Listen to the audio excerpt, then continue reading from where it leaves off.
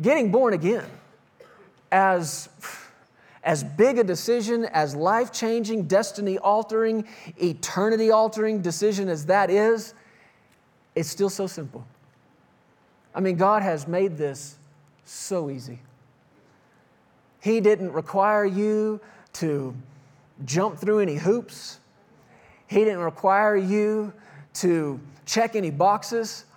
There wasn't even any paperwork. That's awesome. I mean, it's harder to buy a house than it is to give your heart to the Lord. No paperwork. I love that. It's easy. It's easy. So why do we think that walking is supposed to be complicated? Why do we think that walking in Him and walking with Him is supposed to be so complex and so complicated? It's so easy to receive Him and yet so hard to walk with Him? That doesn't make sense. I mean, think about that. There's so many millions of Christians that believe that way and live that way. They know how easy it is to be born again. Oh, but this Christian life, my dear brother, my sister, it's a hard life. It's a hard road to hoe. Oh, there's many, many challenges. And what's that called if you make it easy to get into a place but impossible to be in it? That's called a trap.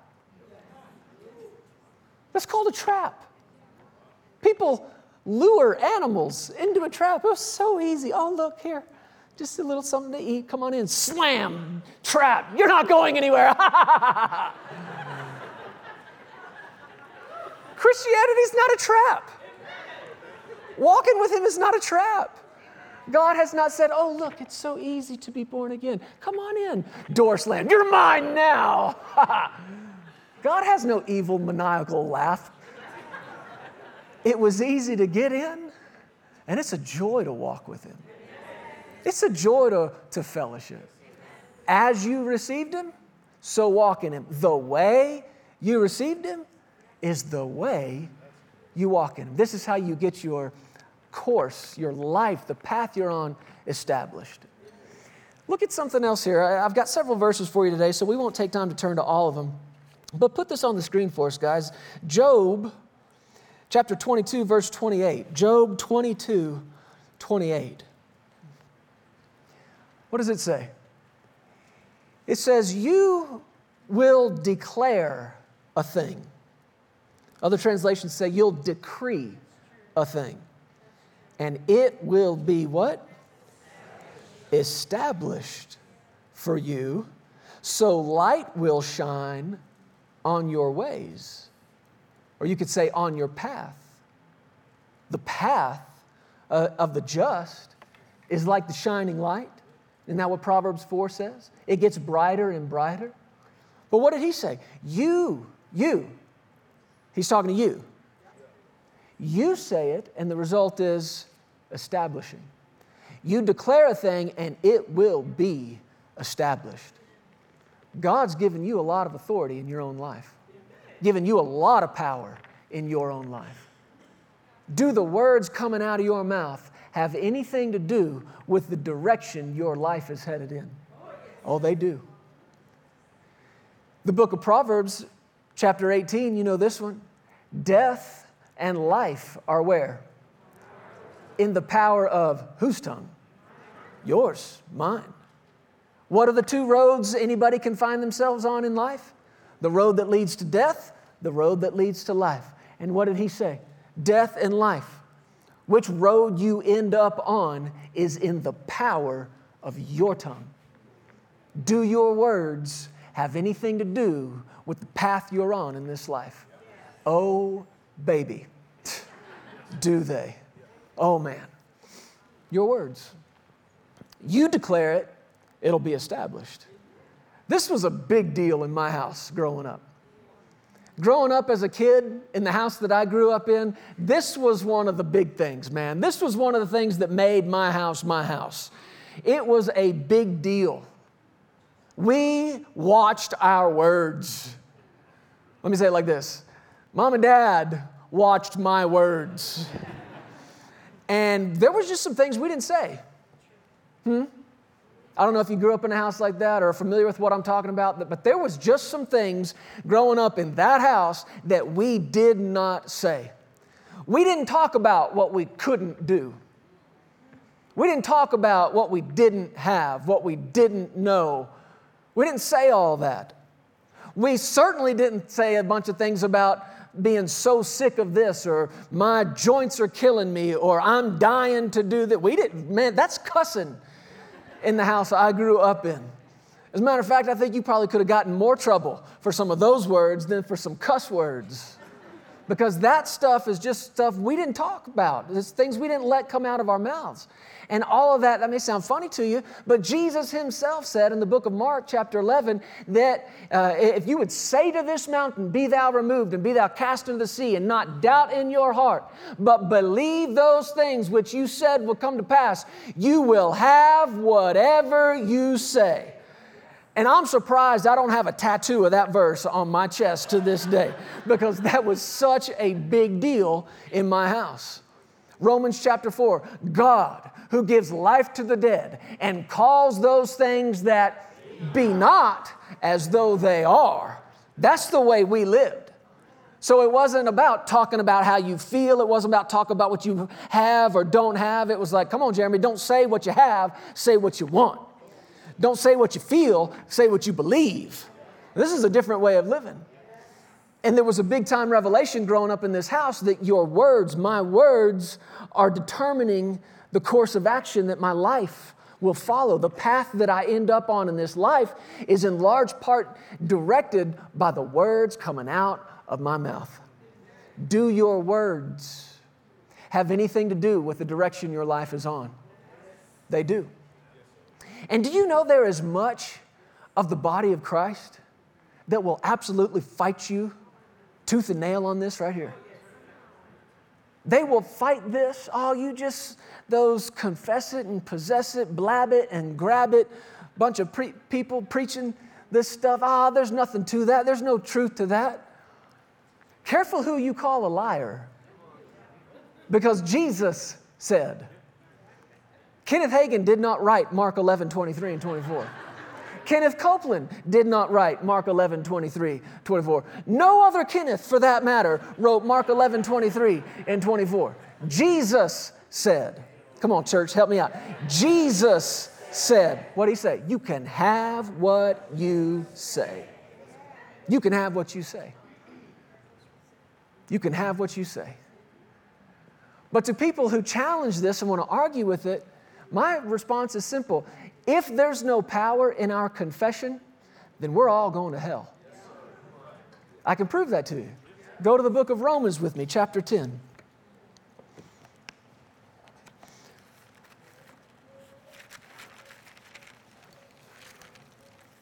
Do our words direct our lives? Yes, they do. Romans chapter 10. Let me read several verses to you here. Just begin in verse 1. He said, Brethren, my heart's desire and prayer to God for Israel is that they may be saved. For I bear them witness that they have a zeal for God, but not according to knowledge. For they, being ignorant of God's righteousness, listen to these words, and seeking to establish their own righteousness. What are we talking about? Being established in faith. He said, look at it again. They're ignorant of God's righteousness, verse 3, seeking to establish their own righteousness, have not submitted to the righteousness of God, for Christ is the end of the law for righteousness to everyone who believes. Moses writes about the righteousness which is of the law. The man who does those things shall live by them. But, verse 6, the righteousness of faith. The righteousness of faith. Just listen to those words. The righteousness of faith. Faith in what? Faith in God. Faith in Jesus. Faith in His Word. This is not establishing your own righteousness. This is the righteousness of God, which is the righteousness that comes by faith. See, we're back to Colossians 2:6. As you have received Him. Because when you received Him, that's when you became the righteousness of God in Christ Jesus. And you did that through faith. Remember how simple God made it? That's the thing with the law. The righteousness according to the law, it was complex. It was burdensome. It was hard. There was paperwork. But the righteousness of faith is simple. And this is not establishing your own righteousness. This is submitting to His righteousness. And He said here in verse 6, listen, this is about the righteousness of faith. Verse 6, the righteousness of faith, what's that next word? Speaks. The righteousness of faith speaks. The righteousness of faith says something. There is a vocalization that comes along with the righteousness of faith. The righteousness of faith, he says, speaks in this way. Do not say in your heart, who will ascend into heaven, that is to bring Christ down from above, or who will descend into the abyss, that is to bring Christ up from the dead. But what does it say? What does the righteousness of faith say? The word is near you, where? In your mouth and in your heart. And that is the word of faith, he said, which we preach. The word of faith which we preach. What is the word of faith? The word of faith is the recognition, the revelation that the word is in my mouth and it's in my heart. Now, I read all this to you because what Paul was doing here by the Spirit of God, he was actually going back to the Old Testament, and I do mean old. Deuteronomy chapter 30. And he's quoting Moses in that chapter when Moses said to the people, you remember this verse? I call heaven and earth to witness against you this day. I have set before you, who remembers? Life, death. This road, that road. But what did he say? Choose life. I love all those verses when you go back and look at it because literally what he said to them, look this up. It's Deuteronomy 30, I think around verse 15 or so. He said, this is not too mysterious. Don't you like that? This is simple. This is not complex. This is not too mysterious for you. He said, this is not far from you. He said, don't say who's going to go to heaven and bring this back for us. Don't say who's going to dive to the deepest depths to find this for us. Don't say who's going to cross the ocean and climb a mountain for us. It's not so far away. It's not so far away. See, other religions and even people with the wrong mentality about Christianity, it's too complicated. Other religions might send you up to the peak of the highest mountain in this remote part of the planet, and there's a 400-year-old bald man sitting there who you get to ask him 3 questions about the meaning of life. And this is hard stuff. Don't you dare get up there and be like, oh, I forgot what I was going to say. What's Moses saying? This is not mysterious. He said it's not far from you. Where is it? It's actually in your heart, and it's in your mouth. The answer, the word, it's not far from you. Somebody say, it's not far from me. This is not mysterious, hard, complex, complicated. It's in your mouth. And this is the word of faith. What is the word of faith? Chapter 10, verse 9. That if you confess with your mouth the Lord Jesus and believe in your heart that God has raised him from the dead, you will be saved. Simple. How? How did you receive him? Because whatever way, whatever method by which you received him, what else do you know? That's how you're going to have to walk with him. That's how you walk with him. That's how you walk in him. So how did you receive him? You said something. Don't tell me this confession stuff doesn't work. Do not tell me that we do not possess what we confess. If we don't possess what we confess, then I don't possess Jesus as my Lord. And if this confession stuff doesn't work, I'm not saved and you're not saved. You better hope this confession stuff works. What is the word of faith? That's right there in your heart and right there in your mouth. If you confess with your mouth the Lord Jesus and believe in your heart that God raised him from the dead, you will be saved. For with the heart one believes unto righteousness, and with the mouth. What does the righteousness of faith do? It speaks. It says something. And what does it say? It confesses that Jesus is their Lord, and that confession is made unto salvation. The way that you received him is the way you walk with him. If you received him by believing in your heart and confessing with your mouth, how do you walk with him? Believe in your heart. Confess with your mouth. See, it's the same simplicity with which you received him is the simplicity with which we walk with him. Now, there's been, I don't want to say a misunderstanding, but maybe a shallow understanding, an incomplete understanding of what this meant to confess the Lord Jesus. Go to the book of Luke with me, chapter 12.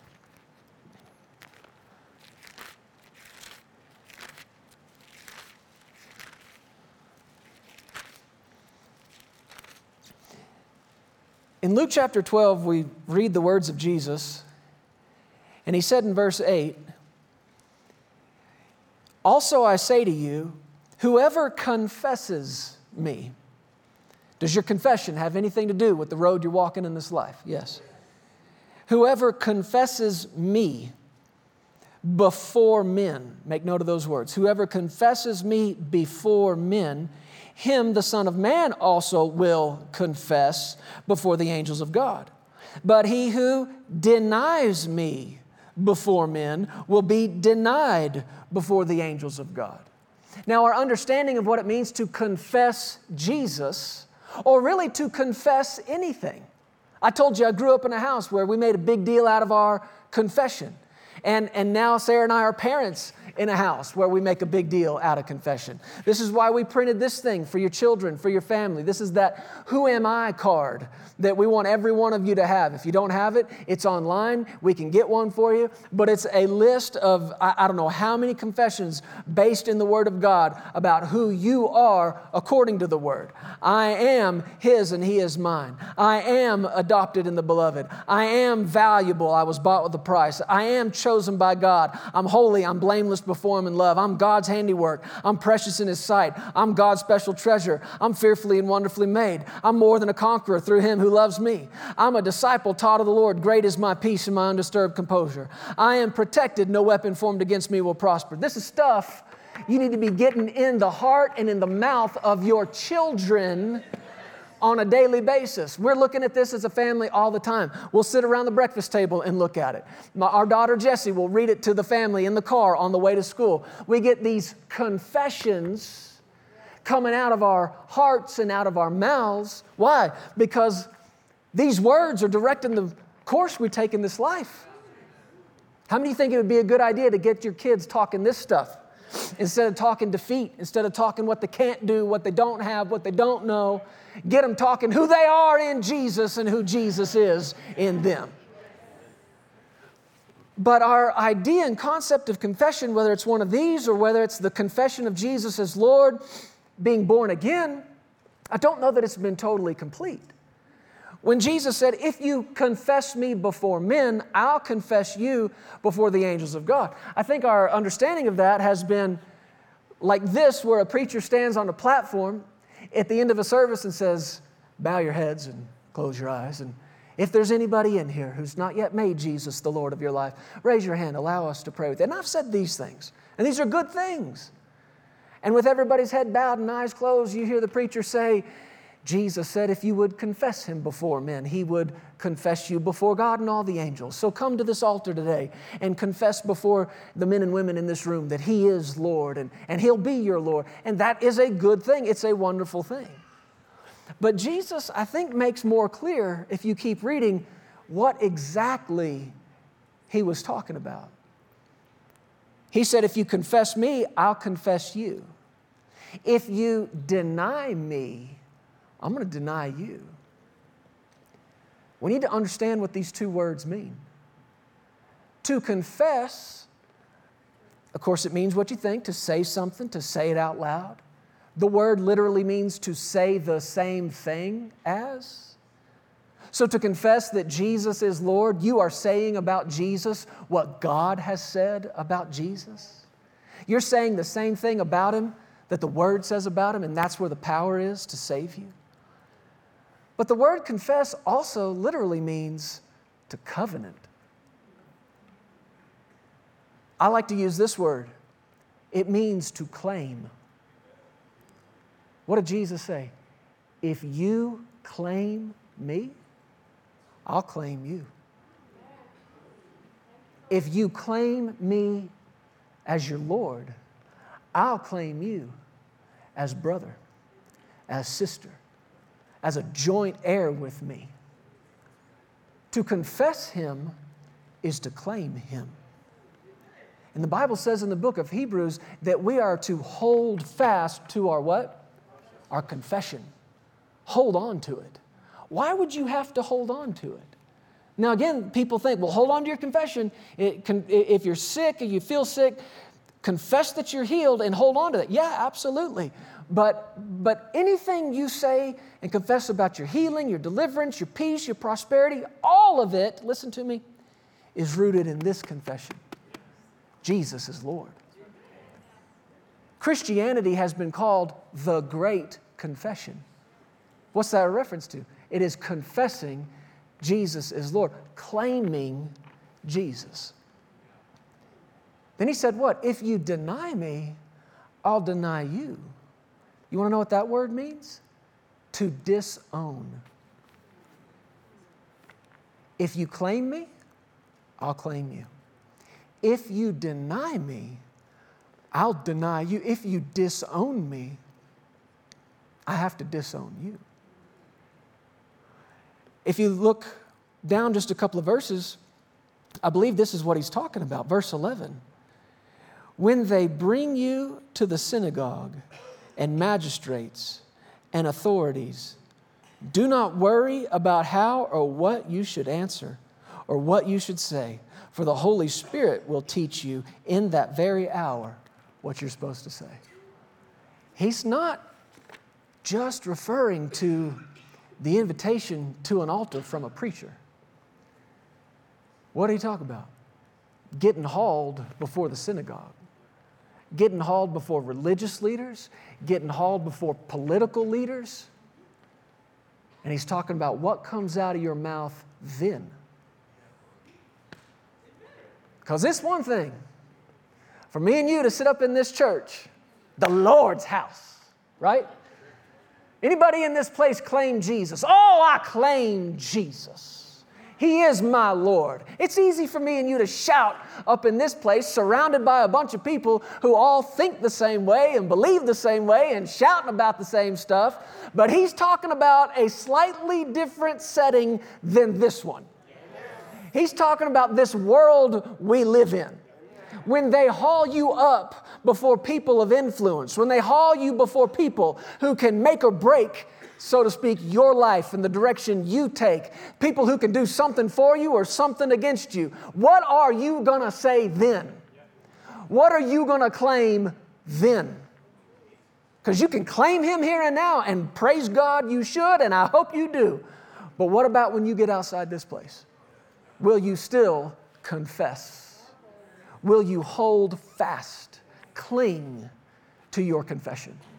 Because remember, it's this confession that puts you on the path to life, but there's pressure on this path. It's the pressure to get you off the path. It's the persecution that arises against you while you're on the path to get you to let go of that confession. And that's really all a symptom in your body is. It's pressure to get you to stop saying you're healed. To stop that confession.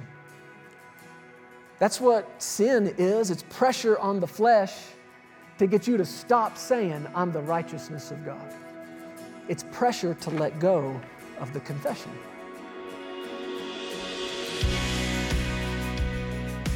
Hey, thank you so much for listening to the Legacy TV podcast. We hope you enjoyed this, and if you'd like to hear more of Jeremy and Sarah, subscribe to this podcast and download the Legacy Studios app. From there, you'll have access to the Legacy Television broadcast, the Legacy Letter magazine, and so much more. You can also visit pearsonsministries.com to contact us directly and find out how you can get involved with everything that's happening here at Legacy Studios. Be blessed today. We love you. Remember, you are always welcome here in the House of Faith.